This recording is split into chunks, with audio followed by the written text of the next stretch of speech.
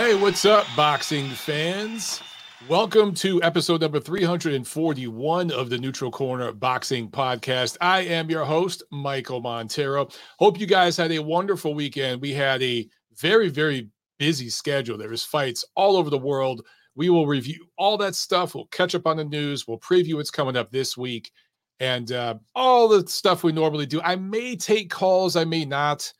I know I sound like a broken record, but I'm tired. I'm really, really tired. So I'll go as long as I possibly can. But I really, really want to try to do a Friday show this week, okay? Because it'll probably be the last Friday show of the year. We're pretty much right up at the end of the year. We got a few more fight cards to look forward to, and that's it. So I'll try to do a Friday show. We'll do a show next Monday. That's probably going to be it for the year. I may drop in and do an occasional like best of, like year-end awards kind of stuff, fight of the year, fighter of the year, that sort of thing over the last few weeks of the year. And then we'll gear up for a fresh, great start to 2023, right? All right. Before I go any further, guys, a reminder, please make sure you're subscribed. You click that notification bell, all that good stuff. And if you can't catch the live video on Mondays, that's all good. Check out the podcast. I mean, you can always watch the video later, of course. And, we ask that you do that. But if you can't and you prefer listen to the podcast, you can find me on podcast platforms around the world. Make sure that you're subscribed.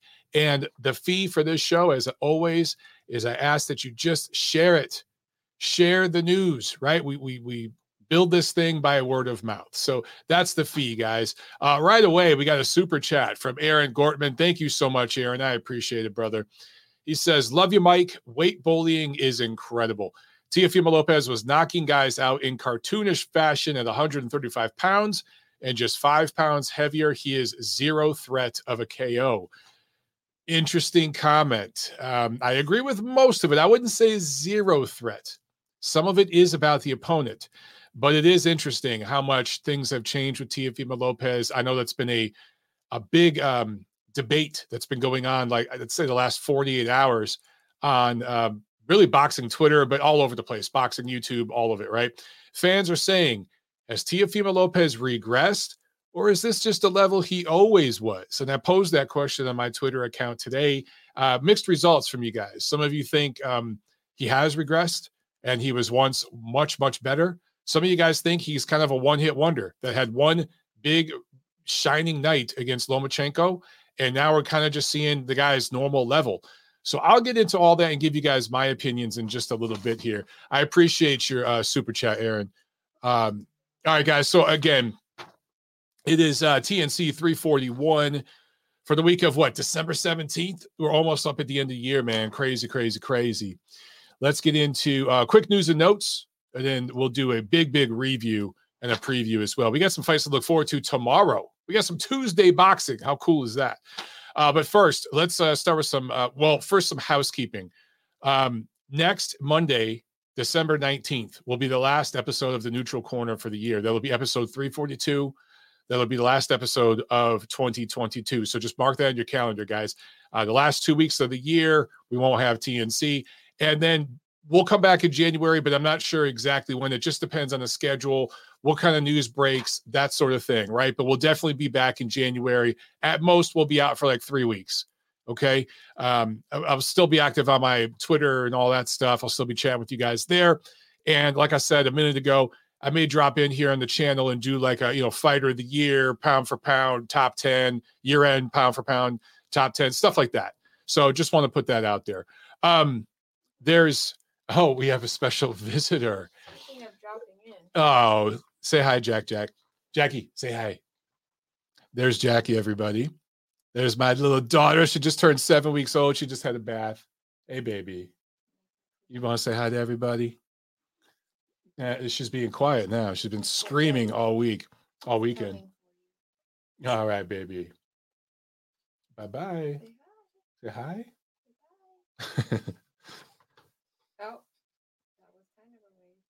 Yeah, she almost did. Oh.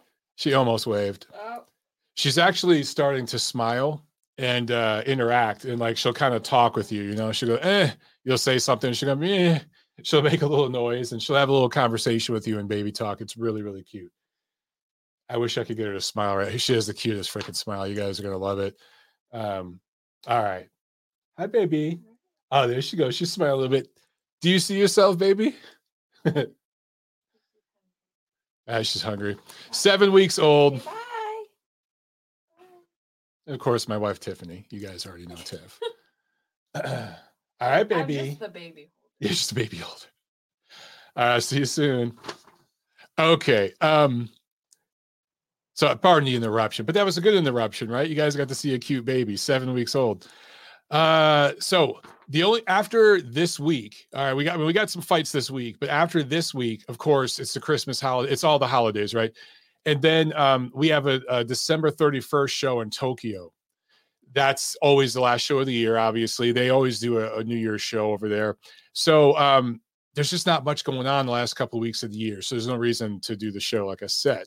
But that Tokyo card features a fight between Kazuto Ioka and Joshua Franco. That's a 115-pound unification. That's a good freaking fight. So that'll be one to check out.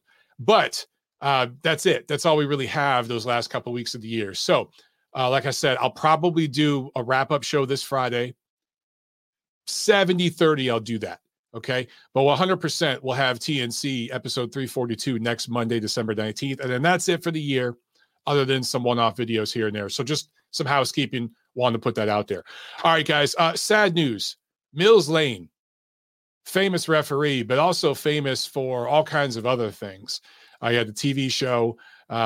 He actually is kind of like a real big celebrity in Reno, Nevada. That kind of became his adopted hometown. He died at the age of 85 last week. And what a life this man lived. Just an incredible life. Kind of did a little bit of everything, especially in the sport of boxing. He really did do a little bit of everything. Boxed in the Marine Corps. He's a Marine. He fought as amateur and pro. I think he started boxing in the Marines. And he was 10-1 as a pro. Actually lost his pro debut by stoppage. He was stopped in his pro debut, came back and won his next 10 fights. And then goes on to judge 8 fights. He actually judged. He was a professional judge for 8 fights. I should mention he fought right around a junior welterweight, right around 140. I should mention that. But judged like 8 pro fights. I think he promoted the fight card at one point, maybe in the 90s, early 2000s. And then, of course, what he's known for, he reffed over 200, well over 200 fights. It might have been almost 300 fights. And some of the biggest fights of the 1990s. Everybody remembers, let's get it on, right before the fight would start. That was his catchphrase. Everybody remembers that. And he was a part of some of the biggest fights because of the action, the importance, but also some of the freakiest moments. He was in the ring for some of the craziest, wackiest shit we ever saw. Some of those heavyweight fights in the 90s, man, there was never a dull moment. So he was a part of all that. And he kind of turned that celebrity into this run on television. He had a show as a judge, kind of like, the Judge Judy. There's all these judge shows, right? I think in the 90s, like everybody had a reality show. And then like late 90s into the early 2000s, everybody had a judge show. There was a million judge shows. So he had that for a while. MTV used to do this thing called Celebrity Deathmatch, which is like claymation. And he was part of that. So he had this interesting TV run, but a lot of people, what they don't know about him is I think it was in Nevada, he was a sheriff. He was a district attorney and a district judge. So he was also like a public servant. You know what I mean? This guy just had this really well-rounded life. And as I mentioned, in Reno, Nevada, his adopted hometown where he was so beloved, they actually named a courthouse after him. So that tells you just how important he was to that community there. So what an amazing, wonderful life. And I hope that, I hope I live to be 85. I hope I could be 100. I hope I have accomplished half the things this man accomplished. Just a great, great life. And I don't always talk about, when people in the boxing community die here on this show. Sometimes I do, sometimes I don't. But this is one where I felt, really should mention this because this guy just touched a lot of lives, not just for what he accomplished in boxing, but also his public service, working in law. And then also he had this like kind of celebrity TV career. It was just this amazing, well-rounded life. And yeah, he's a Marine just like me. So of course I got to support my Marines. Semper Fi, baby. So there we go. Okay. Let's get into this review. And last Saturday, we had some action on both sides of the pond. In Belfast, Northern Ireland, Michael Conlan scores a TKO 1 against Kareem Guerfi in a featherweight fight. Big explosive performance from Conlan. So good for him. That, of course, was a Conlan boxing show. So, the crowd was into it. And they've promoted several of these shows over there. And Michael Conlan, friend of the show, we've had him on. Maybe we'll have him back on one of these times. But great win for him, staying busy. And then in Leeds, England, upset special, but this was a minor upset because we talked about this on the show last week. And several of you guys, I know Nacho called in and talked about this, that going into this fight, this was Josh Warrington defending his featherweight title, his IBF featherweight title against Mexican fighter Luis Alberto Lopez, who was a mandatory. And some of these Mexican fighters, man, they've had a hell of a run over in England recently, going over there and challenging for some of these titles. They really, you see upset specials all the time. And so we said it here on this show. And I know several of you guys in the chat said that Lopez coming into this was a really, really live dog. I don't remember what the odds were. I'm not sure. But I'm pretty sure Warrington was the slight betting favorite. So correct me if I'm wrong. Correct me if I'm wrong, guys. But the fact that this was in Leeds, England, and everything else, I think that he had to be the betting favorite, right? So anyway, Lopez beats Warrington by majority decision. Scores were 115, 113 twice. One judge had it 114, 114. I thought 115, 113 for Lopez was a good score. This was a close fight. This wasn't a wipeout. This was close. But I think if you were going to give it to either guy, you got to give it to Lopez, particularly considering everything I brought up. He's fighting on the road and the champion's hometown, all of that. He's giving all that up, all those concessions, and he was able to do the better work throughout this fight. Warrington, of course, led with his head a lot. This guy has cut so many fighters. He's just one of those guys that leads with his head a lot, reminiscent of Evander Holyfield, Bernard Hopkins. There are just certain fighters in their style. Andre Ward, they just cause headbutts, and Warrington is one of them. Not that I put him on the level of those fighters talent-wise, of course. Anyway, a cut was opened over Lopez's, I think, left eye. I think it was the left eye from a headbutt early on, I think second round, from Warrington, just leading with his head. Lopez didn't let that deter him. He just came in so determined and stuck to his game plan and grinded out a close, but in my opinion, concise decision win to grab this belt. So Mexico versus UK. Woo, UK guys, you're having a rough run with these Mexican challengers recently, man. Okay, so for Lopez, obviously he's a player at featherweight, and that division's wide open. It's wide freaking open. But Warrington, he won a belt. He won it a couple times. He's had a pretty good run. He is a classic overachiever with his style. I think he's a top 10 featherweight, but I'd say a lower top 10 featherweight. He's always going to be a tough night because of his style, but I got to say, outside of the UK, if he were to travel and challenge for titles in other parts of the world, Australia, the United States, Mexico, wherever it is, he's going to struggle. He's going to struggle against the top featherweights. I just don't think he's quite at that elite level. As for Lopez, it's going to be interesting to see where he can go from here. Maybe this W is what gives him confidence and boosts him to another level, or maybe he's pretty much at the level of Warrington, and this was just a style thing. We'll have to find out. Okay. Let's go to the United States, the US of A, and let's start in Omaha with this pay-per-view card in Omaha, Nebraska. Terrence Crawford, of course, defending his welterweight title against David Avanesian, who is a quality top 10 welterweight, lower tier top 10, might be just outside the top 10, honestly. If we're being real, Avanesian might be a top 15 guy or at the very bottom of the top 10. All right. But having said that, Avanesian has been in with some good opposition in his career, and he's come up short for the most part when he steps up. But nobody has blanked him the way Crawford did. So Crawford scores a KO6 win here, but it wasn't just that he got the stoppage. The stoppage was beautiful. It was, one punch knockout. It was highlight reel. You guys saw videos of that all over social media over the weekend. But it was that Bud dominated this fight from start to finish. Opening bell, Bud's in full control. So, dominant performance, yes. Stoppage win, decisive, explosive, exciting, yes. However, okay, for everybody saying that he's going to go in there and do this to Errol Spence, I think you need to slow your roll a little bit. Completely different style, completely different fight, completely different level of operator there. Avanesyan, I mentioned, legit fighter, quality, good prize fighter, gives a good effort against everybody, even when he comes up short. But if we look at his resume, okay, his biggest win, he did beat Josh Kelly, who was a prospect.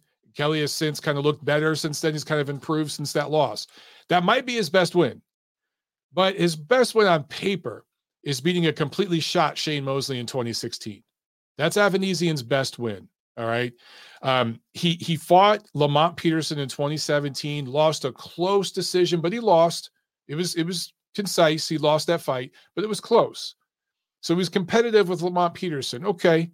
And then he fought Mean Machine, Egidijus Kavaliauskas in 2018. That was 4 years ago. The Mean Machine stopped him. Can you guess what round? The 6th.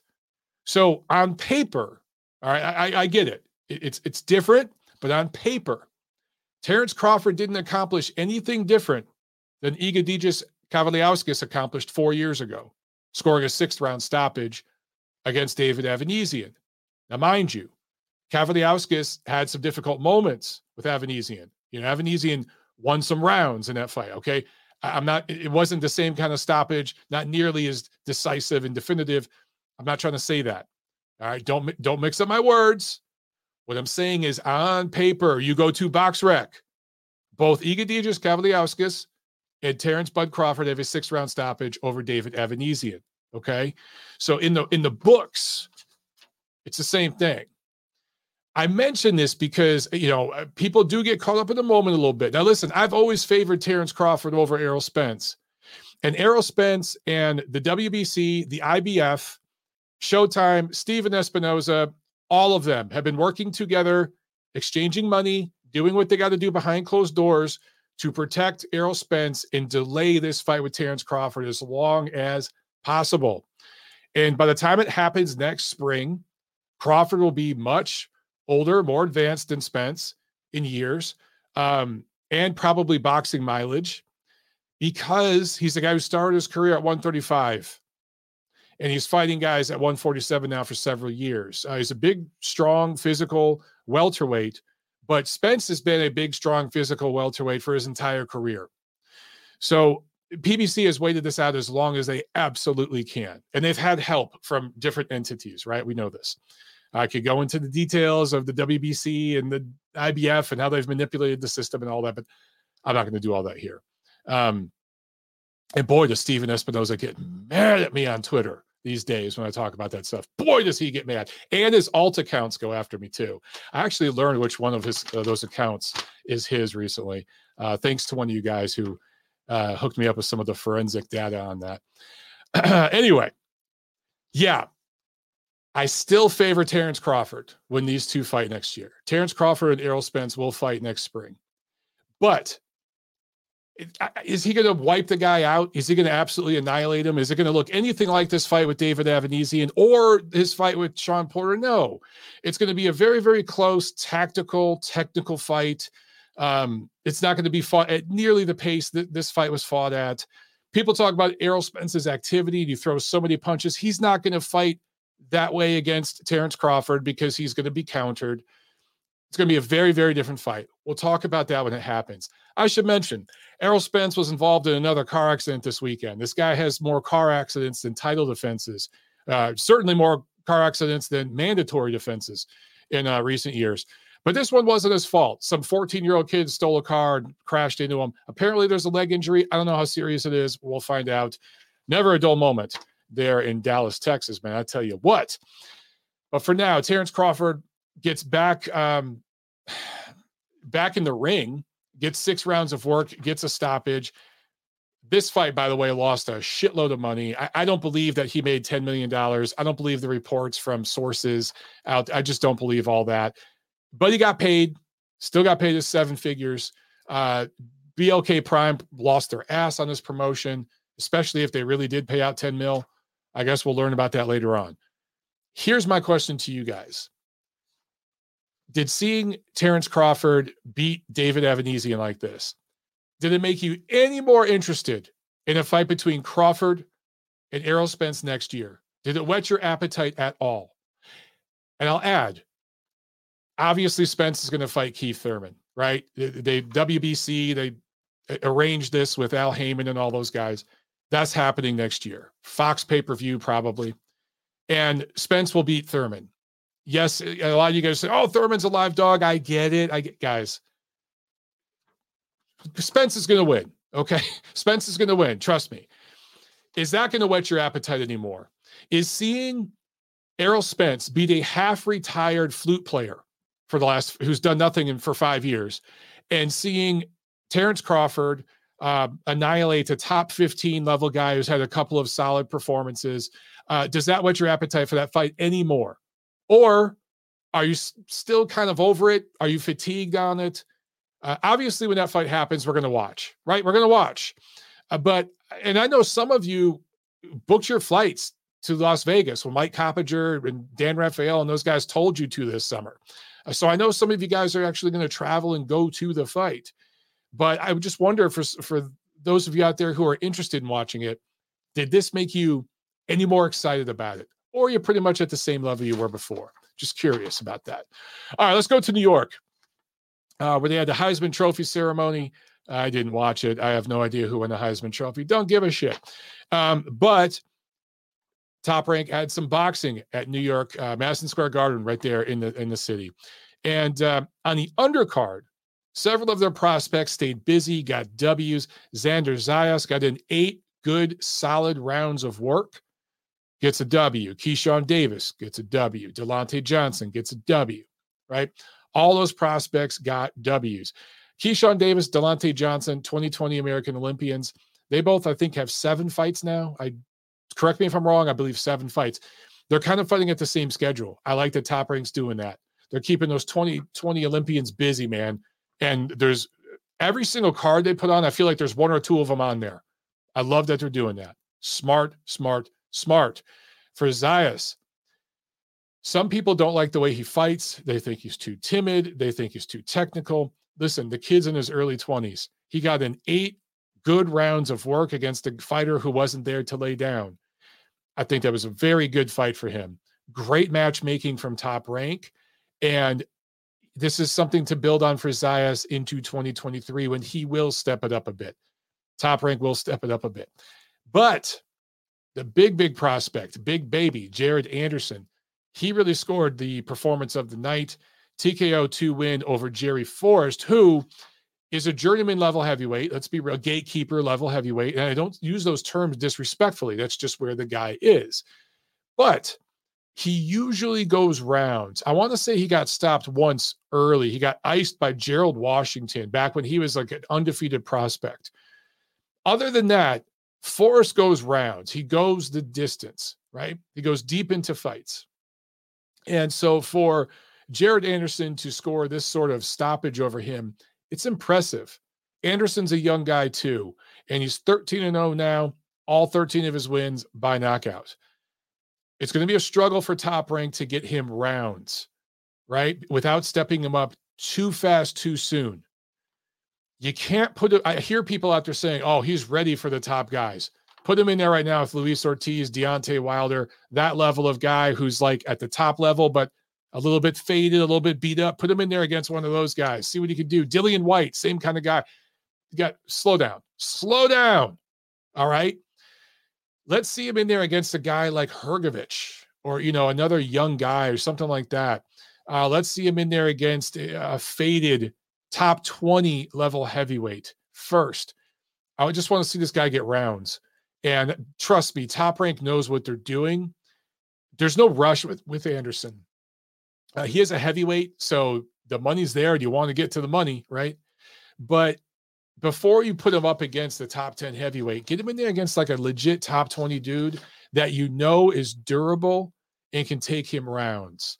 There's several guys that we can think of. I wonder how he'd look against Zhilei Zhang or Carlos Takam. He hasn't fought him yet, right? Someone like that, he's usually pretty durable, but he's kind of undersized. You want him in there with a bigger guy who's got some size that you know can go rounds. He might be ready for a Joseph Parker. Joseph Parker just had a really tough fight, was knocked out. If he's ready to fight next year, maybe one fight and then a Joseph Parker level guy, because he's big and physical, durable. Maybe that's the level you can go to, because I think Parker's on his way out. Perhaps you could do something like that, but they got something here. We just don't know how Jared Anderson's going to look late in a fight when he's tired against the guy who won't go away. And we don't know what's going to happen when he gets clocked with a hard shot from a really hard punching heavyweight. We haven't seen those two things. It looks like, if you look at the eye test, it looks like he's going to do just fine. It looks like he has the right mentality and stuff, right? Riddick Bowe, a lot of people compare him to Riddick Bowe. I think he's the best American heavyweight prospect since Riddick Bowe. I've talked about that in this show months ago. I talked about that. And I'm not the only one who's brought up the Riddick Bowe comparison. But he's kind of got all the good aspects of Riddick Bowe with none of the bad shit, at least so far. So, man, I'm excited because he could be one of those guys that really, really could be, he looks like he could be a long reigning American born and bred heavyweight champion. We haven't seen that in a long time. It's been really since like the 90s, right? And he has the looks so far of being potentially that guy, could really change the game. And he's with the right promotion. They know how to build him up. Top Rank doesn't usually work with heavyweights, at least not in recent decades, but they know talent when they see it. And they picked this kid up for a reason. So I think they know they got something and they're going to develop him correctly. I can't wait to see what he can do in 2023. All right, in the main event, Teofimo Lopez, split decision against Sandor Martin. So one judge had it for Martin. This was a 10-round fight, I should mention. I think one judge had it 6 rounds for Martin. And the other two judges had it pretty wide for Lopez. One judge had it 8 rounds to 2. The other had it 7 rounds to 3.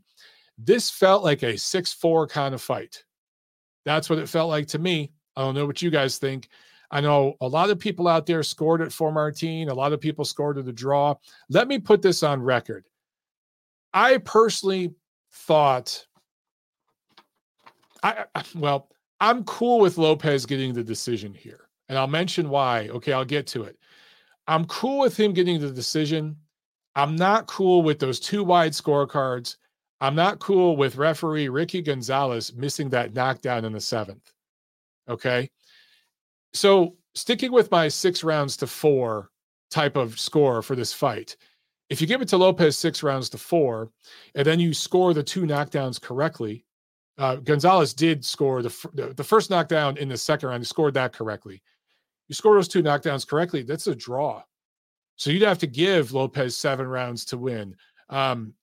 Maybe you can argue he won 7 rounds. The 8 rounds to 2 is terrible. That's just a terrible scorecard.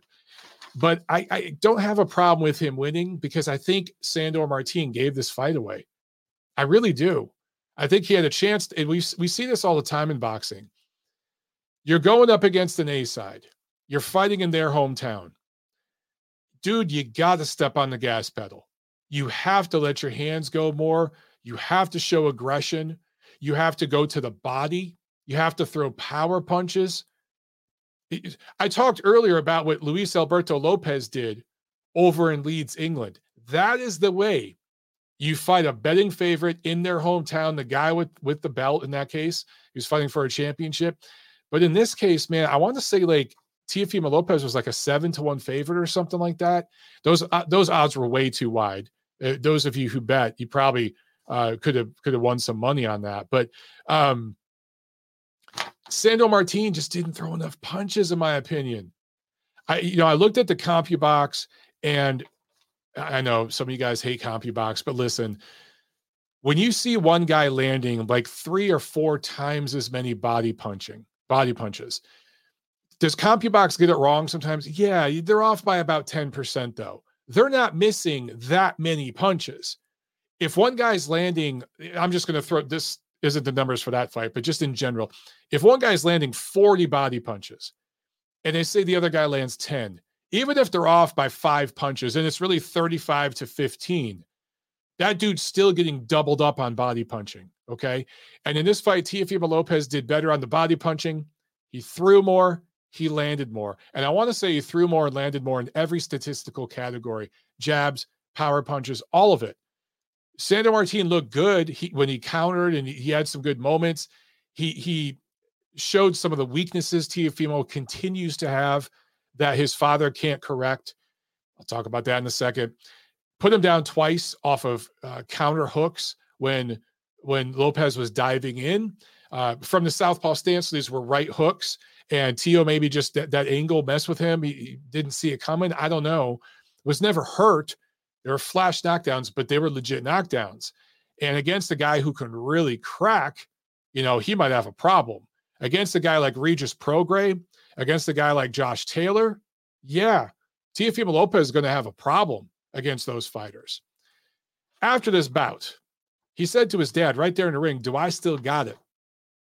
He literally asked his dad that right there in front, and the cameras caught it. And I'm sure you guys have seen some of the memes and stuff going around talking about that, because you just don't hear young fighters in their physical prime asking questions like that, especially after a win. So that was very, very interesting and very, very telling. So now we get back to the question I posed right at the beginning of this show. Is Teofimo Lopez overrated? Has he regressed? Did he already peak and regress as a fighter? Is this who he always was, and he had one perfect moment against Lomachenko? Maybe it's all those things. I will say this. A lot of people bash Teofimo Lopez Sr., the trainer, the father trainer. There's plenty to bash. Okay, the guy makes it easy with some of his antics. But he's gotten his son pretty damn far in the sport. A lot of you that watch my podcast or interact with me on Twitter and all that stuff, you have children who box, right? Or maybe you boxed and your father trained you or whatever. How many father-son trainers get to the point where they become an undisputed champion of a division and they beat a future Hall of Famer, a future all-time great? Not many. And Teofimo Lopez Sr. got his son there. A lot of that has to do with Teofimo Lopez Jr.'s talent and all the physical work and sacrifice he's made. But Senior got him there. So we need to give him that credit. I think people forget that. He deserves that much credit. However, I think it's very, very clear that Teofimo Lopez Jr. has completely plateaued, hit his peak with his father, and there are technical flaws, massive technical flaws, that he got away with at 135 pounds that he is not going to get away with at 140. And eventually, he's going to wind up at 147. He will outgrow 140. He's still a young guy. He is not going to be able to get away with those technical flaws at 140 and 147 against the elite of those divisions the way he did at 135. He got away with it because he was so much bigger and stronger than the fighters at 135, including Vasily Lomachenko, who was a featherweight. It was his best win, right? But even like George Kambosos Jr. exposed some of those flaws in their fight, right? And Kambosos is a limited lightweight. He's a top 10 guy, but lower tier top 10. But he does have explosiveness, speed, and power. And that was enough to put Lopez on his butt in their fight and eke out a decision win over him. Okay, so I need to mention this because people keep bringing up the Lomachenko fight and the Commey fight. And my boy Sanch, I saw you in the chat earlier at the top of the show, and I saw you trolling me a little bit on Twitter. I know it's all love. You were talking about the fact that Joey Gamache was in the corner for Teofimo Lopez Jr. in his fight with Lomachenko and with Commey. Those are the two top performances of his career.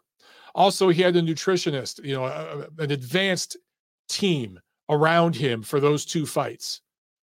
And it's no surprise he put on the two best performances of his career. I also think part of it was matchmaking, especially against Commey, but even with Lomachenko, timing, matchmaking, all of it, weight, all those things. I think he needs that level of team around him to even compete at the highest level in this sport. I think without those people around him, without Joey Gamache or whoever it is, Joey Gamache was the one who had the game plan for the Lomachenko fight. He's the guy that should have won Trainer of the Year that year and all that, not Teofimo Lopez Sr.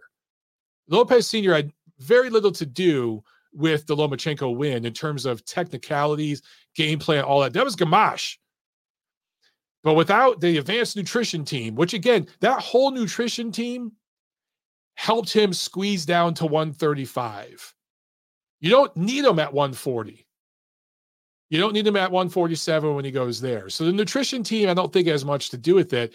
They helped squeeze him down to 135 for a couple more fights to put on his best performances of his career. But it was Gamache, man.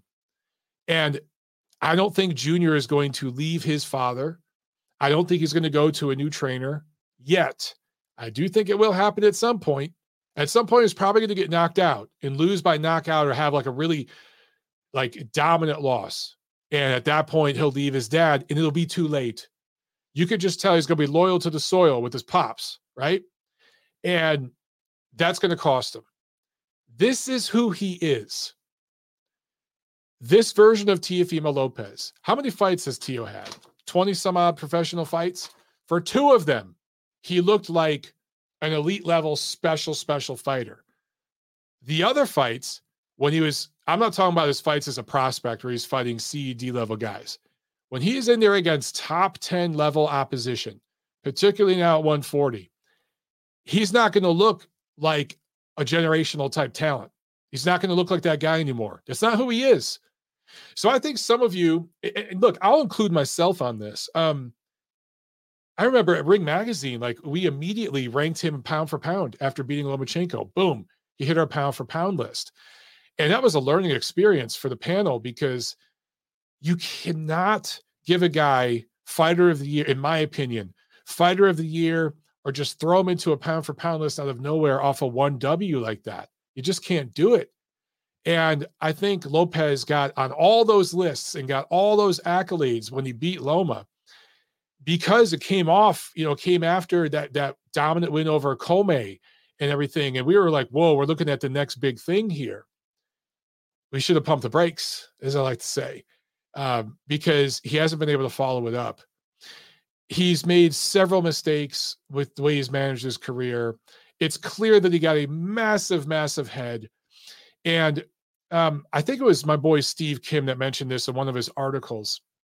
It might have been after the loss to Kambosos. It might have been before that fight. I can't remember for sure. But he basically, I'm paraphrasing, but he said Teo's win over Lomachenko was not a landing pad. It was a launching pad, meaning, dude, that's your first big win. That's the win that launched you into the atmosphere, into the stratosphere. Now you got to go even further. You haven't made it yet. In other words, you haven't made it, bro. You had one big win. It was an amazing win. Put you on the map. Now you got to back that shit up. Now you got to do it again and again and again. That's what champions do. That's what elite level, generational type of talents do. And he hasn't been able to do that. It's looked kind of like he's a one-hit wonder. And let's be real, that one-hit wonder came when you're in your early 20s, squeezing down to an unnatural weight against a guy who's a blown-up featherweight in his 30s. And it's just perfect night, perfect storm, perfect. events, perfect situation. And I'm not trying to downplay the accomplishment because it was a significant accomplishment, but he hasn't exactly followed it up with dominance, has he? Now, am I saying I'm ready to completely give up on Teofimo Lopez Jr.? No. He still may very well prove himself to be an elite level fighter at 140. Okay, guys, we don't know what the future holds. Sandor Martin is a difficult fighter to look good against. He's a spoiler. And Teofimo Lopez beat him. I thought he won that fight. The 2 knockdowns were stupid, but if you just look at who controlled the pace of the fight and who did the better work, other than those 2 moments, for the most part, it was Teo. So let's give him that much. Is he a top 10 fighter at 140? If he is, it's borderline. He's right there in the bubble. He's certainly in the top 5. He ain't ready for those guys yet. So, and then him asking his dad, do I still got it? Dude, the situation there isn't good. It's not healthy. Something needs to change in that team, in that corner. It's on Teofimo Lopez Jr. to make that happen. All the people at Top Rank can keep whispering in his ear, but if he don't make that change, nothing's going to change, right? So this just might be the level he's at. And guess what? If it is, so what? It's going to make for a fun fight. I still want to see him fight Regis Prograis. I still want to see him fight Josh Taylor. His style is going to give those guys problems. They're not going to just mop the floor with him. I would favor them to beat Teo. I would. But I favored Lomachenko to beat him, and look how that turned out. So you never know. But yeah, that's just where I see him right now. It's kind of a mixed bag, dude. It's a mixed bag. All right. I will say this. He's brought all this on himself. And the way he's handled himself after that big win is very indicative of the modern era of boxing, particularly with American fighters. Sorry, I got to say it. It's very particular and specific with American fighters. There's a sense of entitlement, and there's a sense of I made it after one big W.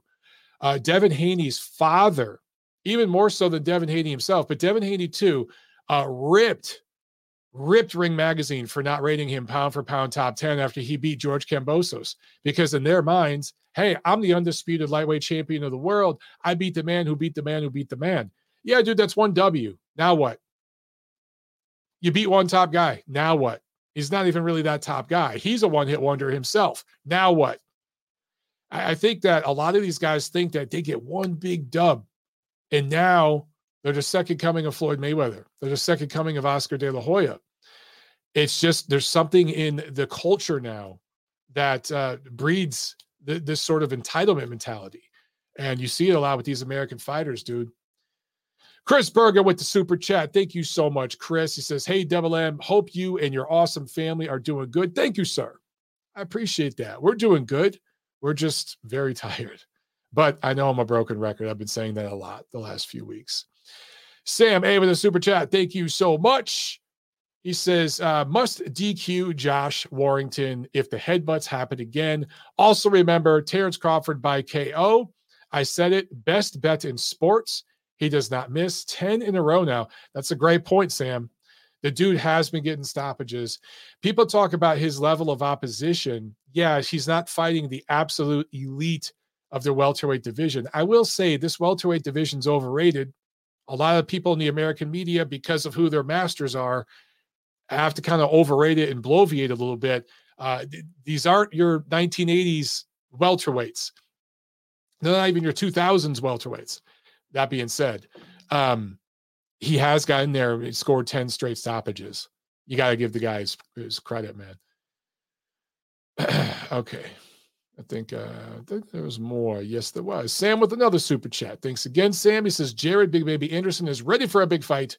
Good chin and nonstop punishment. Zhang fought to a draw against Forrest. Jared stopped him in 2. Athletic, yes. But more than that, dude, explosive. Also, sometimes it's just about mentality. Going forward with your punches, turning over on them, throwing them with bad intentions, and just punch placement, punch selection. He's already elite in terms of American heavyweights with his punch selection. We're not used to seeing American heavyweight prospects look like this because the majority of them in the last couple of decades have been former football players, maybe an occasional former basketball player in the case of Deontay Wilder. And so those guys, they have to think about where they're punching before they do it. Anderson is just a bred boxer. He's just a natural born bred boxer. He's been doing this for a long time, since he was a kid. So it's natural to him, and he knows where to place the punches. And athletic for sure, but explosive. And you take that athleticism, that explosiveness, you add it to, he's got good size, not too big though, not too big, just big enough in this modern heavyweight era, but not too big. Built just like Riddick Bowe, seriously, in shape Riddick Bowe. And so you add all those elements, and then the mentality to it, and the fundamentals. It's a dangerous combination, bro. Is he ready for a big fight? Define big fight. As I mentioned before, maybe a lower tier top 10 or just outside the top 10 now guy, faded now, maybe top 15. Maybe that's where we go next. Would I put him in there against a top 5 guy right now? Would I put him in there against Joe Joyce or someone like that? No, absolutely not. That would be too much too soon. All right. Let's keep it going. Sam with another super chat. Thanks again. He said, Tio can't take much of a punch. Regis Prograis will finish him early. Teofimo better go elsewhere for a fight. He is overrated. Can't cut the ring off. Lunges. Well, it's funny you bring up Prograis, and I forgot to mention this. He did say he'd be willing to fight Prograis. He'd be willing to fight Taylor. He said he'd like to do a rematch with Kambosos. So Kambosos does have an option for a big fight there if he wants to come back to America and do a fight at 140 in New York against Teofimo Lopez. Top Rank would be open to that, and he could get another big payday. So that's good for Kambosos. I'm with you, though, man, with Regis and with Taylor and a couple other guys. I just don't think Tio's ready for that quite yet. He does lunge. He does make a lot of fundamental mistakes. Would he do that against those fighters? I don't know. Perhaps part of why he was doing it against Martin is because he didn't respect him enough. Maybe he thought, this guy's a punk. This guy can't punch hard. I'm just going to go in there and intimidate him. And that's why I lunged in. I don't know. We have seen him do that, though, in a lot of fights. And you're absolutely right that against like Regis Prograis, that will not work out well for him at all. At all. But he will be able to punch Prograis. Prograis, you can hit him, right? His defense is not impregnable. And Tio's going to land some shots on him as well. So that would be a good fight. Both men would do good work. I don't think either man gets either one out early. I think it'd go rounds. That's just my feel on it. Papa Chubby with super chat. Thank you so much. He says, most fathers can't handle youth amateur level. LOL. You're right. Let's be honest. 99% of father trainers, their kids struggle at the amateur novice level. So for Teofimo Lopez Sr. to take his son as far as he has, the man deserves credit. He does deserve credit. However, they've reached their peak. It's pretty evident to anybody with eyeballs and a brain.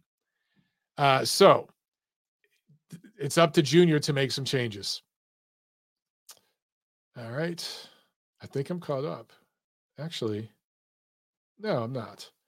Sam with another super chat. He says, Sandor, Slim, Shady, Martin. I love it. Yeah, I think, you know what, Sam? I think I get what you're getting at.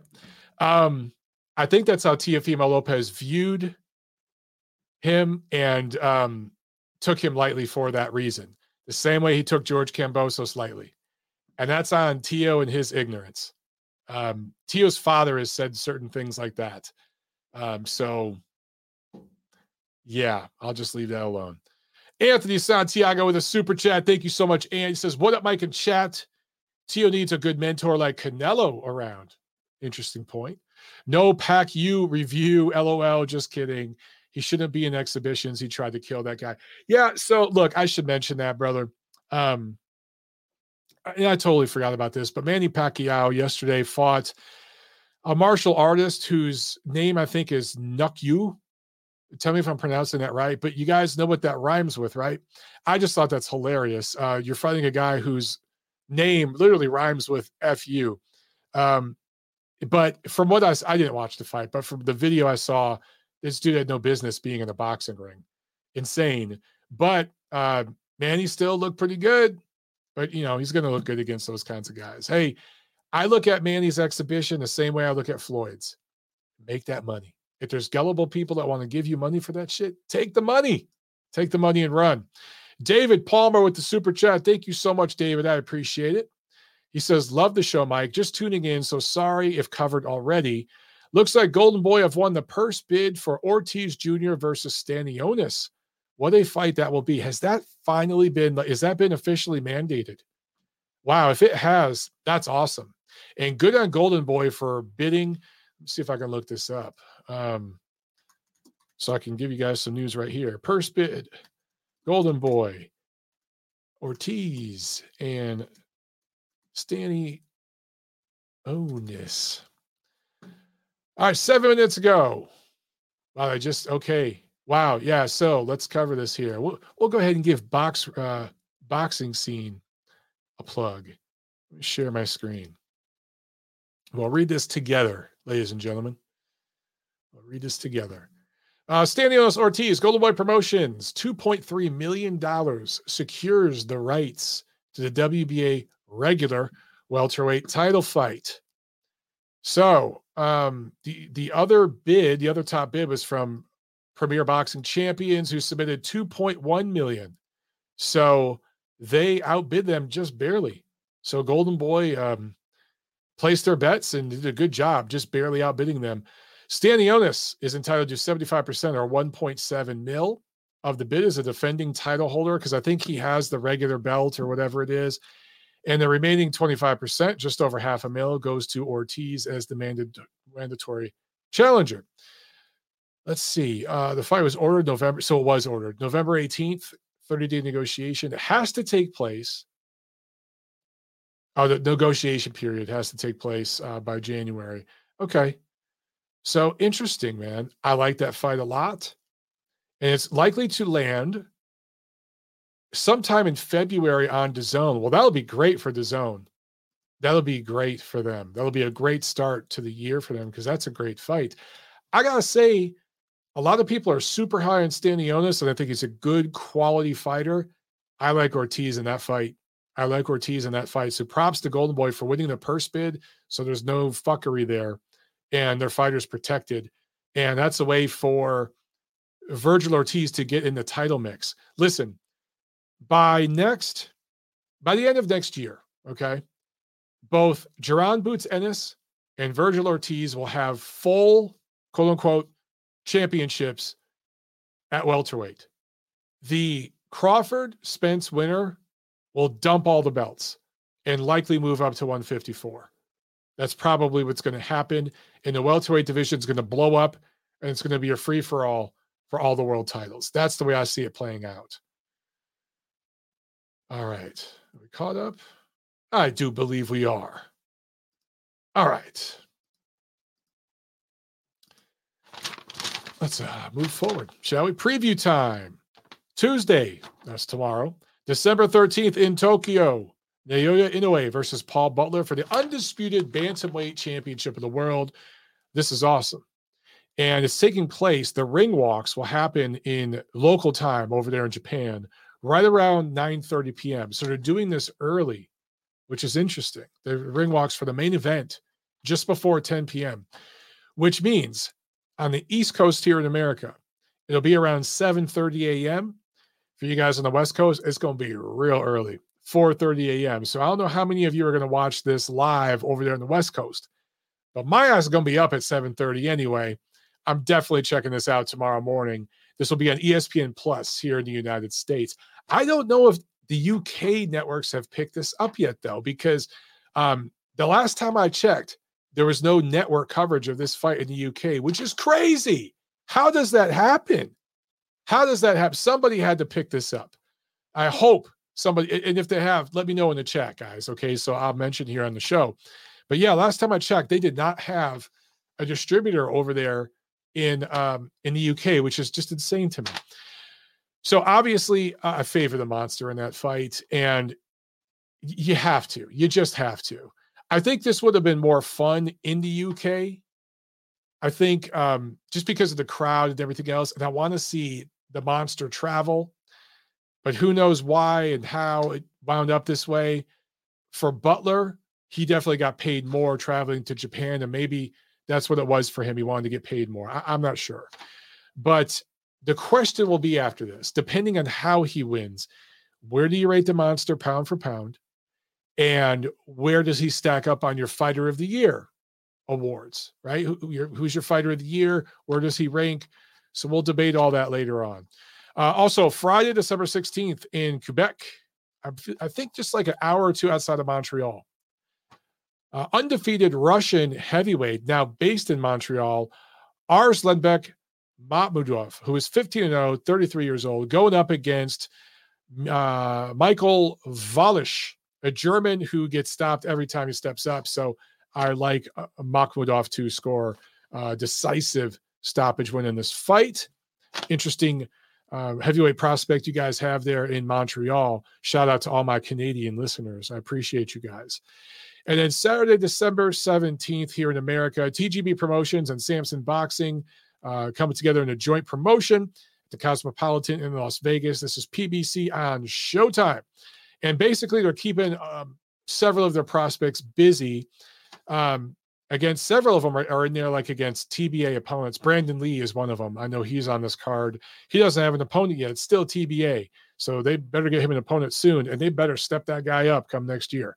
But really, really good matchup here between two young, undefeated fighters in the main. I'll get to that. Got to mention, I don't know which one's the main or co-main, but Jose Uzcategui, remember him? Fighting Vladimir Shishkin, a 13-0 prospect, originally out of Russia, now living and fighting out of Detroit, my hometown. 12 rounds, 168 pounds. Shishkin, one of the best-looking prospects in the super middleweight division, going up against his best, most experienced opponent to date. You guys may remember, Uzcategui was supposed to fight David Benavidez in November, tested positive for performance-enhancing drugs. They tried to reschedule that fight for next January, next month. But there is such a public backlash that Showtime reneged. They pulled back on that fight, and now Benavidez is going in a different direction. Yet, Uzcategui is still fighting, and he's fighting on network cable. So this is a guy who tested positive for performance-enhancing drugs, and not that long after is fighting on Showtime again. I should also mention that his last three fights, this is supposed to be a super middleweight fight. His last three fights were well over the super middleweight limit. In fact, I think his last fight was at 191 pounds, or one of them. He's had three fights recently, all in Mexico, and he's been a light heavyweight or cruiserweight in those fights. Now he's going to be a super middleweight. So you got a guy that's been fighting as high as cruiserweight, hiding out in Mexico, been busted for performance-enhancing drugs, has to cut down to 168, and you're bringing him in on a televised card. I mentioned all this because Steven Espinoza has been very, very vocal on Twitter, bashing other promoters who had dopers on their events. Remember, Matchroom was supposed to have Conor Benn on a fight card. He tested positive for performance-enhancing drugs, and Eddie tried to push that card forward because that was going to be a big, big fight over there. Conor Benn was going to be in a big, big fight against Eubank. They tried to push that forward. Steven Espinoza, really, really vocal about his disapproval of that, yet had no issue trying to reschedule a fight between Uzcategui and David Benavidez. Stop that fight because there was so much backlash. Still having Uzcategui on air. And again, you want to talk about a dangerous situation. If I'm Vladimir Shishkin, if I'm his team, I am taking a hard look at Uzcategui. And I would demand advanced testing. To my knowledge, they're not doing that. VADA's not involved in this card, to my knowledge. If I'm wrong, somebody out there, please correct me. But you got a guy that's been hiding out in Mexico where you can buy performance-enhancing drugs over the counter there at drugstores. No big deal. Stuff that half-life's out of your system in a day or two, okay? They use that stuff to cut weight all the time. And this is a guy that But again, 191 pounds recently. Got to squeeze down to 168. I don't know, dude. Gee, what could go wrong here? But I say all that. Really, really good fight here between Michel Rivera and Frank Martin. Michel Rivera, 24-0, 24 years old. Now fights out of Miami, but originally from the Dominican Republic, going up against Frank Martin, 16-0, 27 years old, southpaw, out of Detroit originally. Now fights, I think, out of Indianapolis. I should mention that Rivera's 5'9", 71-inch reach, and Martin, 5'8", 68-inch reach. This is a 12-round lightweight fight. So, listen, I criticize often because they make it very easy to criticize. I get accused of being a hater. I promise I'm not. I'm just trying to tell the truth here. PBC usually matches their prospects and their young fighters very, very soft. But I must give them credit here. This is a great matchup. I like this. These two fighters are 40-0 combined. They're both in their mid-20s, and they're going to fight each other on a Showtime card. Good stuff. This is the last PBC card of the year, I do believe, and I like this fight. I don't like that Duskata guy is getting another date on premium network cable. I don't like that, but I like this fight a lot, and I'll definitely be watching it. This is a good fight, man. Good fight. Okay, and obviously Rivera, a little bit younger, a little bit taller, a little bit longer, a little bit more experience. Should be the slight favorite, but I'm pulling for my man Martin because he is going, he's representing Detroit. Got to represent D-Town. All right, make sure I'm caught up on chats and such. All right, super chats. Yes, I believe I am. Okay, we got a bunch of calls here, guys. I'm only going to pick a few of these. I'm not going to get to all these calls, but I'm just too damn tired. That's it. So we're going to get a couple calls here, and then we're going to call it, okay? Let's jump over to the UK here. We got a UK caller. Let's see, 737. You were on the show. What's up? Evening, Mike. How are you? I'm good. How are you? Yeah, good. It's Lawrence from London. I messaged on Friday. I tweeted you just to see if you were doing a show. I waited. Oh, yeah. Okay. What's up, man? Yeah, I mean, all good. First on Theo, agree with much of what you've got to say. I think it really depends on how he views his opponent. Who's the rangy Japanese guy he struggled with a couple of years ago? Nakatani. Do you remember? Yeah. That's it. Right. I think going in, if he has a certain perception of his opponent, he doesn't quite mentally prepare in the right way, and then he has a really poor performance based on what he believes he should do, and has a lot of self-doubt afterwards. So there's a sort of like mismatch between his preparation. He did the same with Kambosos, and he did again the same with Martin, I think. And if he has the same mentality when he's going up against a dangerous fighter, someone that he thinks is good, like Lomachenko or Clone, then he wouldn't have so many problems. So I think it's a large psychological part of it that he really has to sort out, because he's got a lot of potential. He's only 25. We shouldn't really be having those sort of fundamental doubts at the end of a fight. And it's not just the first time. So right.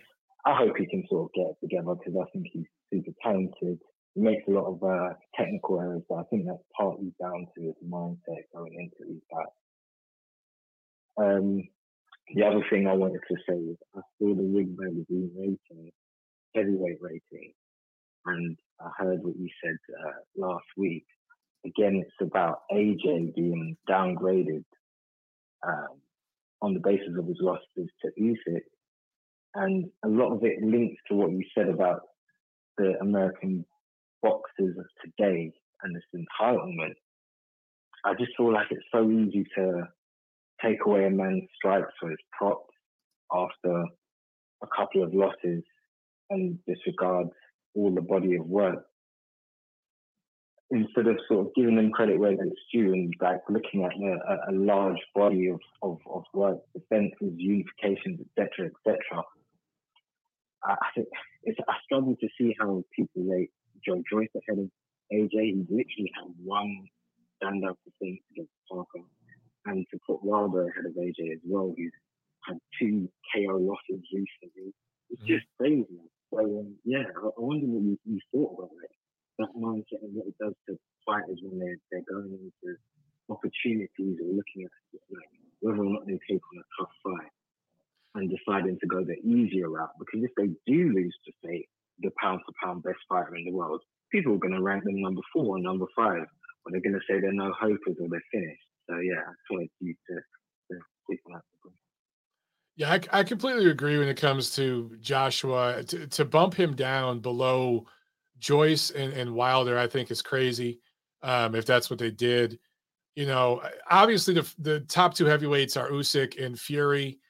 You may think Joe Joyce is number 3. Like, you can make an argument that head to head right now, he's the 3rd best, but in terms of actual accomplishments, you really can't put him there yet. And Joshua has accomplished a lot. He's lost a few, but his resume in terms of the level of opposition is still pretty good. And I don't know, Wilder destroying Helenius, that bumps him back up in the ratings to like number 2 and number 3 in the division. I don't know about that, but some of these platforms, man, they have an American bias sometimes. That sort of thing happens. I don't know. Sometimes it's just about style, I guess. But did you guys do it? I thought it was a Ring rating, but I don't know if you guys did a rating recently. I know Ring has right now. The Ring champion is Alexander Usyk because Fury vacated it. They have Fury number 1, they have Wilder number 2, and they have AJ number 3. Yeah, I just I wouldn't have it in that order, but that's the way Ring has it right now. I don't agree with that, but it is what it is. Yeah. But I mean, my main thing is one fight or a couple of good. So for Wilder, it's his recent performance against Helenius, a knockout win, spectacular win. I know you guys went back and forth about the legitimacy of that knockout, but we won't get into all of that. And then for Joyce, he's had like a very good performance, standout performance against Parker. But again, it's one performance, and we have fallen in the boxing culture to like, okay, what did you do yesterday? Forget everything else. Yeah, what have you done for me lately? Yeah, exactly. So it's a bit of a shame. And then I look at Andre is the worst of the worst, but I look at like an Andre, for example, who might have a tough opponent on one hand, and then like a light touch or just not fighting at all on the other, wait for the Canelo stakes. What is your better option if you know the public is going to downgrade you to trash if you lose a tough fight? Better option for who? For Canelo? For an Andre. No, for Andre. For Andre, if he wants the big payday, he could take a tougher fight in the interim, or he could sit on his ass. He's going to sit on his ass. But that's on the fans. The fans sort of drive that because every time a fighter loses, they suddenly become trash. Yeah. It's different. Andre's in a tough spot, brother, because he didn't get that Parker fight. Ryder did. Ryder won. Now Ryder's going to get the Canelo fight next year. Canelo and his people are probably negotiating to go to England in May. It wouldn't surprise me at all if we see Canelo fight Ryder in London at Wembley or something. Wouldn't surprise me at all. To be honest, I'm just using Andre as an example because he's probably the worst example. But who is it that he avoided last year? Andre Janibek. Janibek. Yeah. Right. Let's say your long-term goal as Andre is to get that Canelo fight eventually, and you have Janibek in your way. If you know losing to Janibek suddenly makes you garbage in the eyes of all the ratings and all the fans, then why would you fight him?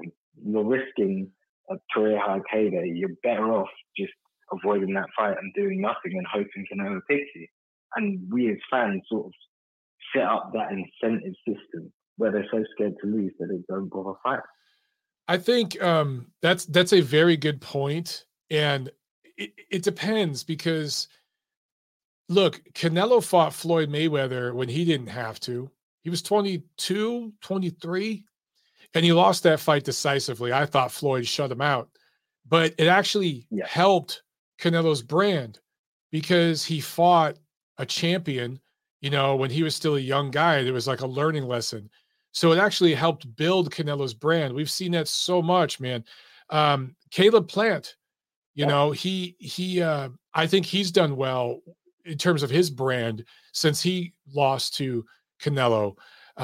We've seen that plenty of times. But that's if you get to that fight. So I'm saying you're, again, just using Andre. Okay, to get the main man. You're on the route. Yeah. So you've got Janibek in your way. Gennady Golovkin had to fight Daniel Jacobs to get Canelo Alvarez. There's a million examples I could point to.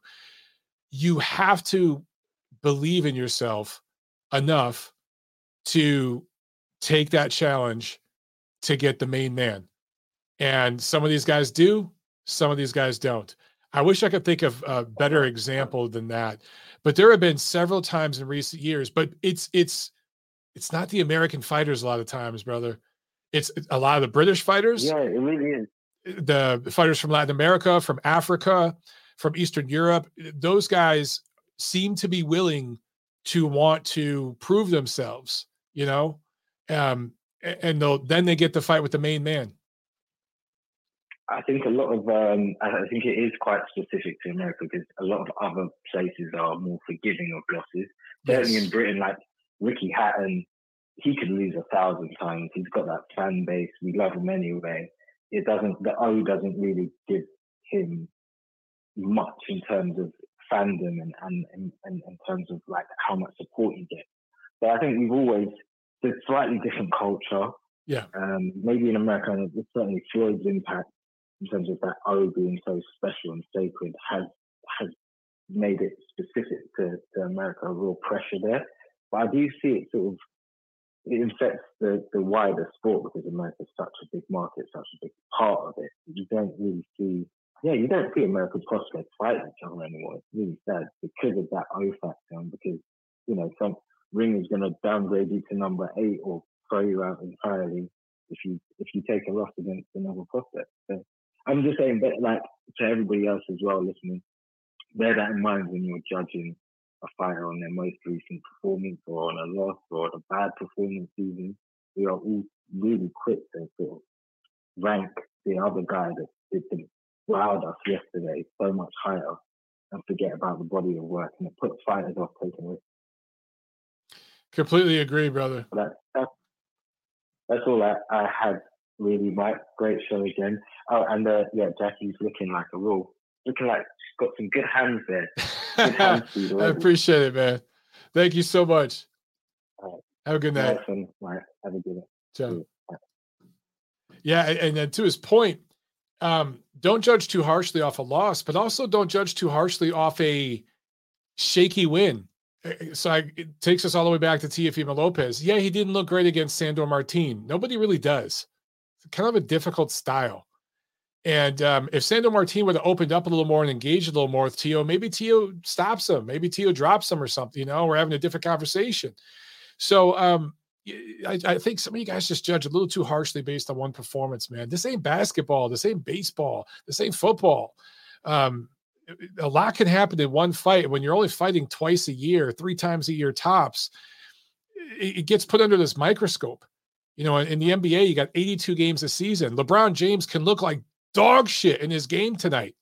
It don't matter. He's got 81 other games to look good in. You know what I'm saying? All right. Sam Mayer with a super chat says, why rush Mike Tyson at 19, but not Jared Anderson? Good question. Much different boxing landscape today, though, Sam. You know that. With Tyson, it was early, mid 80s. That was a very weak era, the heavyweight division. I actually think this era of the heavyweights is better globally. Maybe not American heavyweights, but globally it's better, much better. And they had a marketing thing going on there with Tyson. They got him in there. Let's be honest. Tyson's first however many fights was can after can after can, but he was so popular so fast that they were ready to put him in the driver's seat. But if you look at the guys he beat to win those titles, if we're being honest, the big names were well faded, not very active, well past their best years. They were guys that had moved up from like light heavyweight, so much smaller guys, right?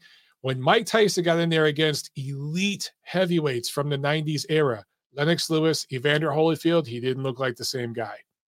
So perhaps some of that is because of the way he was developed or not developed, depending on who you talk to, right? So I think with Anderson, they're going to take their time.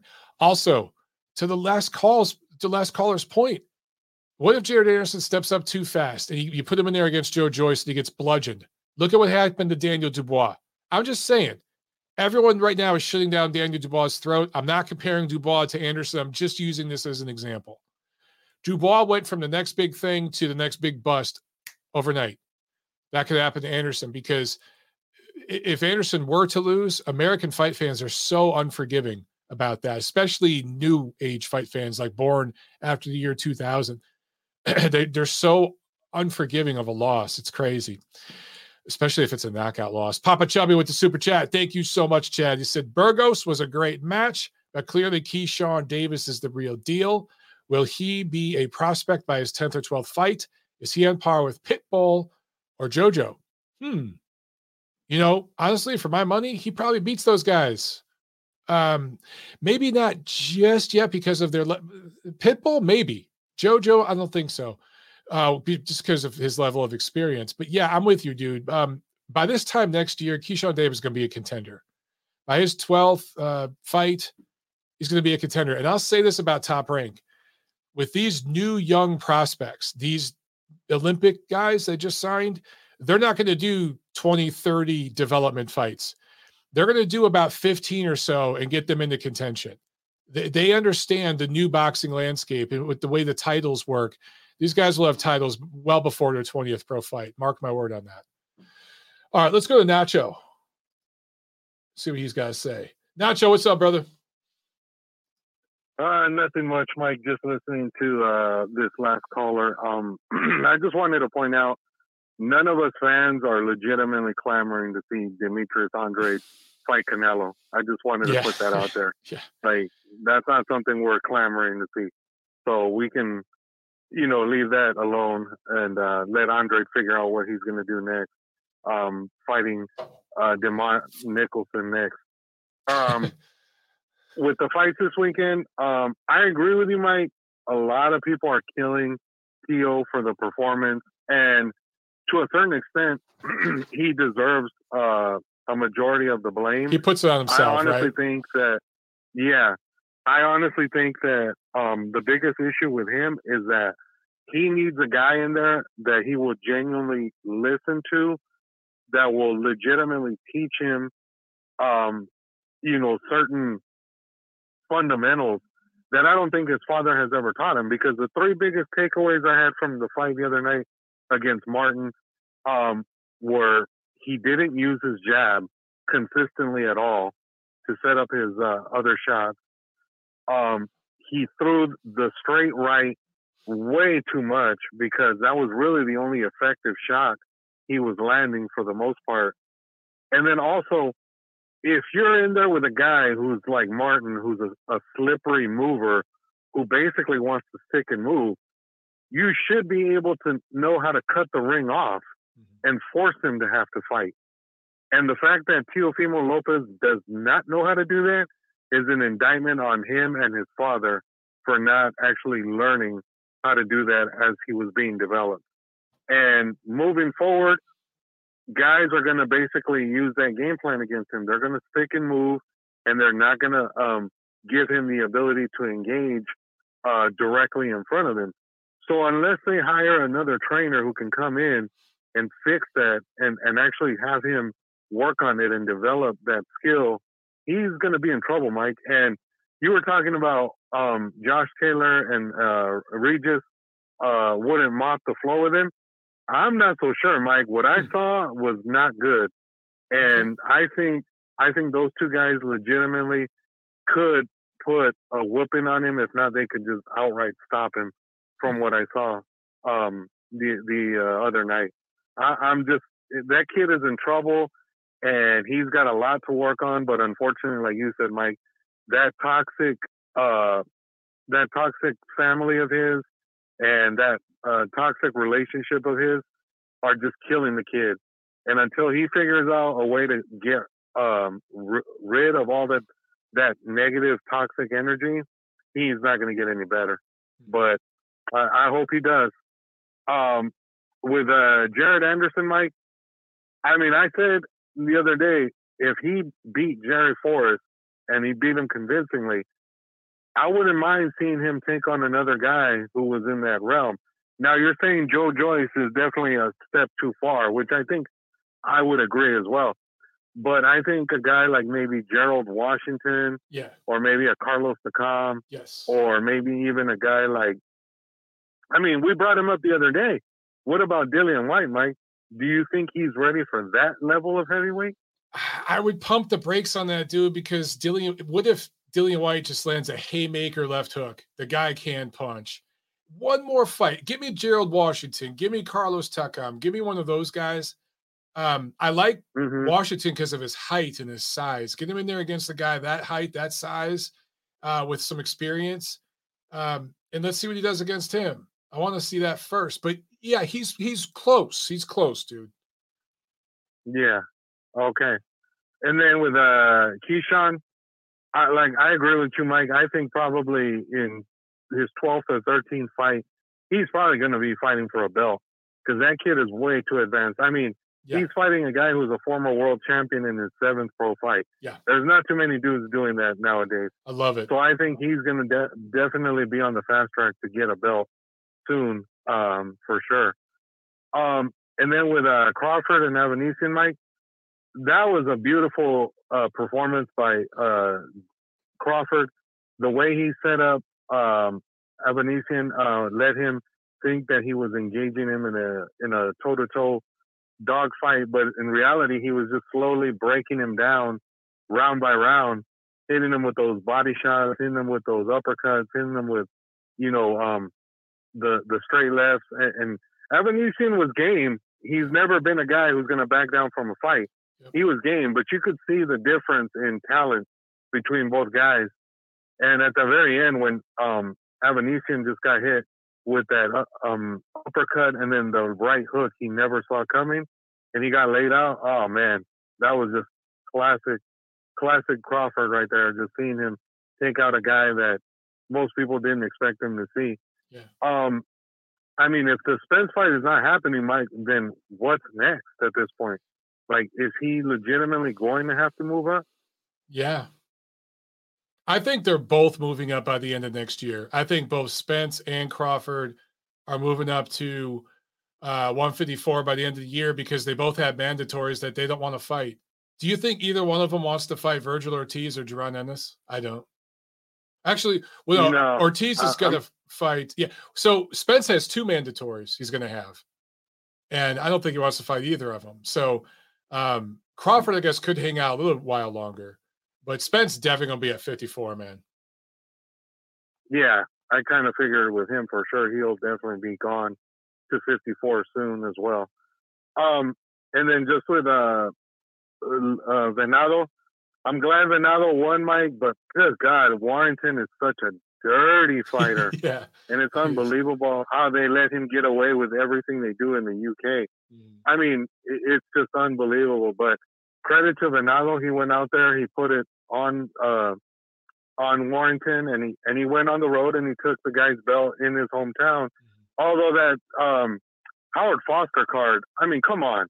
You literally have to bend over backwards to give Warrington 6 rounds. Yeah. The fact that he had that home cooking from a British judge, that's just terrible. That's a terrible look. But I'm glad that Venado won the fight and he's got the belt. And hopefully he'll be back out there soon to defend it. And hopefully he's not waiting 6 months or 9 months to get a title defense. Hopefully they keep him active, even though he has the title belt, for sure. And then with the card this weekend, Mike, I'm going to go, I think, kind of against the grain because I think there are certain people that are kind of going with Michelle Rivera. after seeing him his last few fights, Mike, I'm just not convinced he's an elite level guy at 35. I think he's a decent fighter, but I haven't seen anything that makes me think he's an elite level lightweight. And I kind of feel like Frank Martin is an elite level lightweight. And I think Frank Martin is going to go in there, and I think he's going to prove that he is the better fighter of the two and the better prospect of the two. So I'm picking Frank Martin to win that fight, Mike, probably by late stoppage, like KO, like 10 or 11. Nice. So, okay. All right, Mike. I don't know. You're not going to do a show next week, right? No, I'm going to do a show next Monday, and that will be the last show of the year. And then I'm going to try to do a show this Friday, too. Okay. All right, cool. Well, then I'll talk to you soon then. All right. Thanks a lot, Nacho. All right, man. Yeah. Right, ciao. Sam A with the super chat says, problem with Tio is he's been dropped 3 times in his last 2 fights. That is true. Guy can be dropped. And let's be real about this. To your point, Sam, he was dropped by a lightweight, and he was dropped twice by a light punching 140. Those hooks that put him down, if Regis Prograis lands those hooks, that's going to be tough for Tio. That's going to be real tough. I agree with Nacho, by the way. I don't know if I mentioned it, but I'm pulling. I think Frank Martin's going to win that fight. Probably go decision, though. If he could get the stoppage, that's really impressive. All right, guys, we're going to take one more call, and then that's it. We're going to take one more call from Thad here, and then we're going to call it. All right. Thad, what's up, brother? How you doing? Hey, Mike, thanks for getting me in. Hopefully I'll make it as impactful as I can. First of all, Stefan Espinosa, his alt account. So he's been talking trash about you having your family matters online then, right? He's the one that complains about you talking about like family stuff. I don't want to say too much publicly. I just somebody gave me some. I'm just busting your balls. I'm just trying to make it go. Okay. Well, because seriously, somebody did reach out to me. There's one particular account that really goes hard at me, and somebody who works in the digital space did a little investigating and said, you know what? I think I know whose account this really is, and here's why I say that. And anyway, maybe I'll talk about that in the future when I write my book. Oh, you have to. I was laughing my ass off when I heard that he has an alt account. I mean, that is classic because that guy. A lot of the people at that platform do. I mean, just multiple. Yeah. One of their little stat boys comes after me all the time on one of his. He has multiple. Anyway. You got nothing better to do. Yeah. So Mike, let me answer the question that was asked about. Well, why is style like Anderson being rushed, or why does he have to be rushed? Mike Tyson, why was he rushed? The Tyson example is simple. Number one, custom model devised a young man style with the peekaboo. Okay, that was a style that only a young man could pull off at heavyweight. When you saw what Tracy Patterson did, or not Tracy Patterson, Floyd Patterson. Oh yeah, he became the youngest heavyweight champion. Yeah, it's a style thing. It's a high energy, high impact style. An old man can't pull it off. So Tyson, that was a window between like age 18 and 22. Or 23 to do that. And then after that, they declined. Also, Tyson was a risk. He was, they knew he was a imploding time bomb. So it all kind of factored in there. That's why Tyson had to be moved quickly. In the case of Anderson, nice offensive fighter, a lot of offensive skills. He's a small man in a big man's body. And I think you do have to rush him. I don't think that style is going to last very long at heavyweight. It's not going to mature like a Lennox Lewis or a Vlad Klitschko or a Vitaly Klitschko, where you could fight well into your 30s. You're like those guys basically primed at 34, 35 years old. Yeah. So that won't happen with Anderson, in my opinion. Okay. So Fair enough. You guys are making me come around on this. Maybe they should just throw Anderson in there. Why the hell not? Yeah. Yeah, because you don't know what's going to happen. Look at Spence just got into another accident. You can't just sit on, and wait. You have to make things happen when, you got somebody that's a hot commodity. And I think you don't throw him in with like a Dylan White. Definitely not with a Joe Joyce. You're going to ruin the poor guy. Yeah. No, you want to step him up slow. You want to go Mike Hunter. You want to get a smaller heavyweight with some skills. That works. And then you go from there. Yeah, and then maybe you could look at Big Bang Zhang. who's going to be 40 years old, and then work your way into the top 10, and then make your moves. But he's not going to have a long shelf life when you got the likes of Jalolov taking over after this. After Usyk retires and Fury retires, that's Jalolov's division. That's the guy. You're not going to beat him. He looks like it. A 6'7" southpaw. Yeah, he's a monster. He's a morph between Vladimir Klitschko and Vitaly Klitschko. He doesn't have the power of Vlad, but he has like that fluidity of Vlad, and he has that physical imposing like strength of Vitaly. And together, that's a monster. So we'll see, though. I mean, again, we have to see if he could, take a bomb. That I've seen it happen in the amateurs. I just think that guy's not going to be unbeatable. He'll carry on a legacy, But that's why you have to move Anderson now. You have to, make moves, and you have to get him in line to maybe get a title and keep him away from Jalolov. So that's my 2 cents on that. I'm very unhappy to hear that. Now, this is a rarity. I love when guys make the best fights fighting the best. But boy, Stanionis got sold a bag of goods. This guy fought Batayev, won, did whatever he had to do to fulfill that obligation to become the mandatory at WBA. And he's getting screwed big time. Okay. He's a 3-1 underdog against Ortiz. Okay. And you're setting your man up to fail, gaining nothing really, except for, accolades, beating another prospect, or top level prospect, I should say, in Ortiz. It makes no sense because, like you said, the winner of Crawford and Spence are going to vacate and they're going to move to 54. They're not going to fight Ortiz, Stanionis, Ennis. They're not going to fight these young cats. Okay. So it behooves you to make this fight now. And PBC, for all the protection they give their fighters, you know who their fighters are that they protect. For them to throw Stanionis to the wolves like that, it just goes to show what they're all about. And any Eastern European fighter that has the stupidity to sign with PBC, this is exactly what they're going to do to you. Okay. They're going to set you up to fail. They have you on the back burner. Okay. It's an agenda over at PBC. So yeah, Stanionis, balls of steel, Ortiz, same thing. They're probably, the winner of that fight is probably going to have the best resume, at welterweight, to be quite honest. Because they're going to beat whoever wins that fight is probably going to. That's the biggest level fighter in their prime that anyone has beat at welterweight.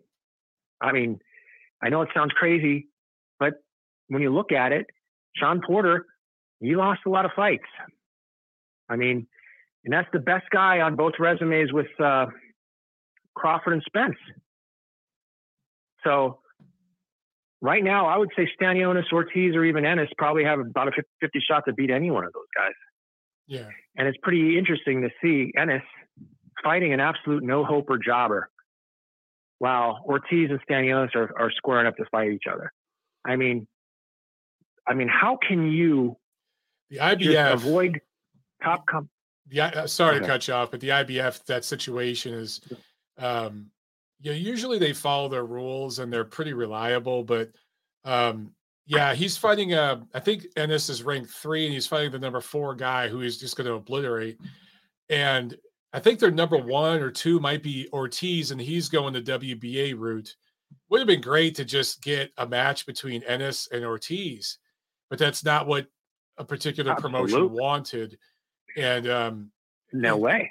So, money exchanged hands and favors were done. And that's how it works in boxing. It's just the way it works. So welterweight's going to continue to be in this muddled mess after that Spence Crawford fight. Because honestly, Thad, by the time I just had to mention, by the time Spence and Crawford fight, the new school will be there, and we're going to know it's Ennis and probably Ortiz, but I think Stanionis is a top 5 guy. But the new school's there. Those are the guys we're going to want to see them fight, and they're not. They're going to move up and wait and not fight them. So, how relevant's the fight even going to be? To be honest, exactly. It's just a bad management situation. Stanionis has been just sold a bag of goods. The poor guy from Lithuania doesn't have good people around him, obviously. It's just he's a great fighter, but he's not He's not big enough to beat Ortiz. Ortiz he's a super welterweight. Stanionis is a natural welterweight. And Ennis, he's like a middleweight. Yeah, he is. That's why I would rather see those two guys fight. Even, in a non, title fight or whatever at 154, even have him fight. But it's bad management. It's just, he's getting absolutely shit on. It's just unbelievable how certain fighters are just, not treated the same way in America. And they come here and they pick these management groups. They should go strictly with Eddie Hearn, Matchroom, and or Top Rank. And don't even look PBC's way. I mean, that is just how he got, muddled up with PBC is beyond me. But it's a career suicide move. He ends up losing that fight. Now he's on the outside looking in when all those titles splinter.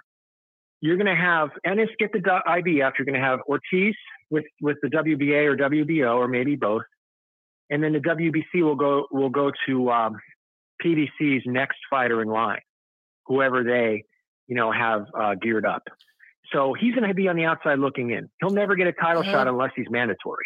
I'll say this. He's getting $1.7 million. And for where he's from, that's a significant payday.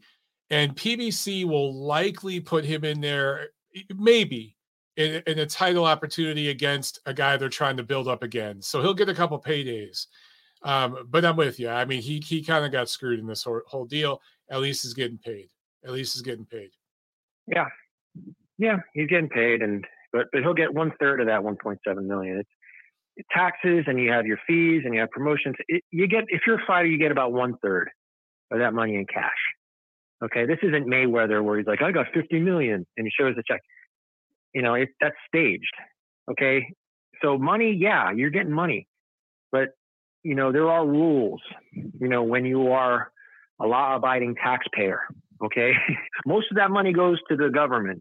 And if you're from another country, you get whacked again, okay, on the taxes, depending on in which state that fight is taking place. Like if it's going to be in New York City, you're going to get whacked about 25%, okay, in state taxes. But if it's in Vegas, you won't. But again, that's down the line. But, people who talk finance, Mike, let me just say this. It's pretty amazing how, online I'll see some people make comments about net worth and, Crawford got 10 million and he's worth more than Spence. And it's amazing how the guys that pretty much dropped out of high school and or, fucked around in high school and didn't go to college. Now all of a sudden you see these guys with their calculator pulling out, acting like they're Charles fucking Schwab. It's absolutely amazing how people online, can be fucks all their life. And then all of a sudden they pretend they're an accountant whiz. And they're talking in terms of financials they never even paid attention to. So it's just, everyone, it's pretty amazing what you see online. And that's why I like your show. Because, you're not like, the PhD guy. Okay. And if there is something, or a topic that is a little higher level, you're going to have an expert come on and talk about it and or take their opinion. You're not going to pretend, you're some professor from Harvard. Okay. And that's a dead on giveaway. What a fraud a lot of people are online in all these shows that you see. A lot of these guys don't even use their own name. They don't use their own picture in their profile photo, like on their social media accounts. I put my real name and my real image out there. That's why I keep it real. And you're right. If I don't know something, I'll learn about it, or I'll bring somebody on who does. And I'm talking more about guys with these platforms like online, like that are, that have channels. They're the ones that are putting it out there like they're experts. And look at them. They're like, the guy that was rolling dice in the back room when, they're doing calculus or whatever in high school. Like these guys, they have no credibility whatsoever, but they act like, I know the financials on this and you have to listen to me. It's amazing. You'll see that. I just glance over it, but I'm like, you gotta be kidding me. And then you see how many followers and likes they have. It's like, well, how many stupid people in America are there? People love that shit. Like how many gullible sons of bitches are out there? People love that shit. They love it. Look, unbelievable. The Glovegate guys made, some of these guys some of them made tens of thousands of dollars off those videos. The Glovegate thing. Yes, they did. They're getting sponsorships off that. I mean, people love that shit. It is what it is. But man, I'm gonna get wrapping up, brother. I'm exhausted. Sure thing, Mike. Yeah, and Stefan Espinosa. Yeah, if you're listening, you're gonna have to get a new handle. I'm gonna get found out, man. They're gonna come after me for that. All right, Thad. Yeah. Thanks a lot, man. All right, Mike. Thanks for taking my call. Bye. All right. And let me state for the record here, because a couple of these guys, they hate me, but they watch my show every week and they take little video clips and they imagine the lives these people live. They can't stand me, but they watch a 2-hour-long show. They comb through it, I should say, and look for little clips they can download. And they post it on their social media, and someone's going to post that, and they're going to tag Steven. Listen, let me put this on record. I have zero proof that anybody has an alt account. I've just been told things by people, okay? There are people out there that think Sasquatch is real and that the earth is flat, all right? So take it all. It's tongue-in-cheek. We're talking a little trash, having a little fun, okay? Not to be taken seriously. So some of you can just unclench the asshole a little bit. All right, real quick. Super chat from BK Ron 93. Thank you so much. He says, Mike, always great stuff. Everyone spread the word. Let the world know about MOB. That's right, baby. That's right. And Papa Chubby with another super chat. I appreciate it, my man. He says, pump the brakes. My life is a Twitter target by Michael Montero. Book in stores now. I may or may not be collecting screenshots. I may or may not have enlisted the help of some legal people in the legal profession to do some digital scrubbing of social media accounts of people in the American boxing community. May or not be collecting screenshots to put together a coffee table book one day and showing just the level of hypocrite some of these people are. I may or may not be doing that. I'm just going to leave it there. Super chat from Sam. Once again, Sam, thank you so much. He says, Stanionis maybe can take Virgil Ortiz in the deep waters. Yeah, that's going to be a competitive fight. But I agree with that. Virgil Ortiz is too big, too strong, too explosive. Also hits harder than Stanionis. At least Stanionis gets paid here. But if he fights Virgil well, fares well in that fight, I do think he'll be back in the title mix at some point. I do think so. All right, guys. That's it, man. I can't wait to see the Twitter reaction. We talked for an hour and 40 minutes. They're going to take 20 seconds. I'm telling you, that's how these guys are. And they're going to make videos and tweets. Anyway, guys, have a wonderful, wonderful week. I will try to do a show Friday, and we'll definitely do a show Monday. It'll be the last TNC of the year. I appreciate you guys. See you at the fights. Peace.